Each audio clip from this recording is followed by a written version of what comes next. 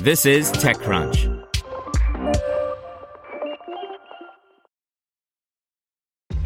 This episode is brought to you by ShipStation.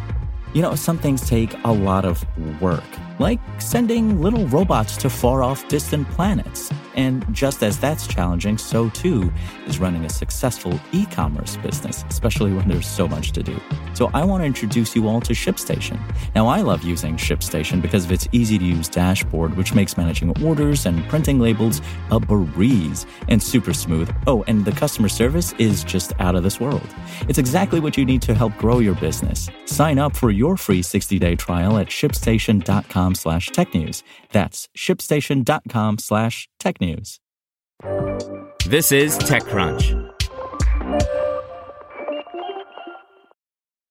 DeltaStream secures cash to build real-time streaming databases by Kyle Wiggers.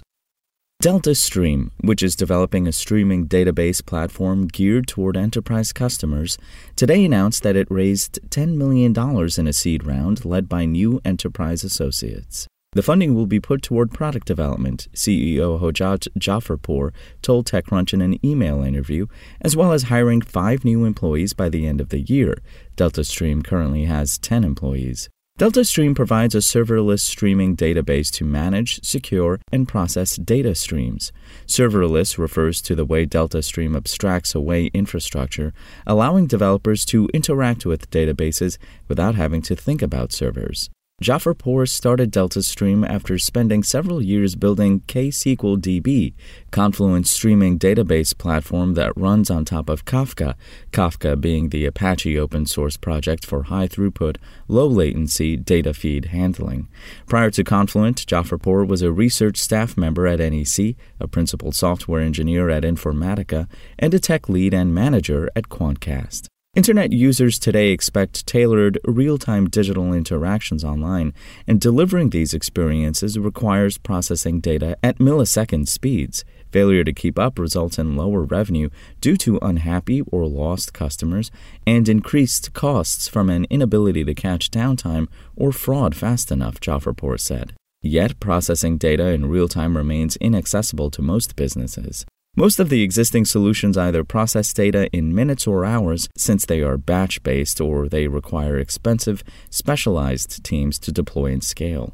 DeltaStream solves this challenge with a cloud-native, real-time stream processing solution that is easy to use and automatically scalable while still remaining cost-effective. DeltaStream ostensibly solves this challenge, Jafarpour says, by connecting to event stores, databases optimized for storing events, and performing compute and storage tasks.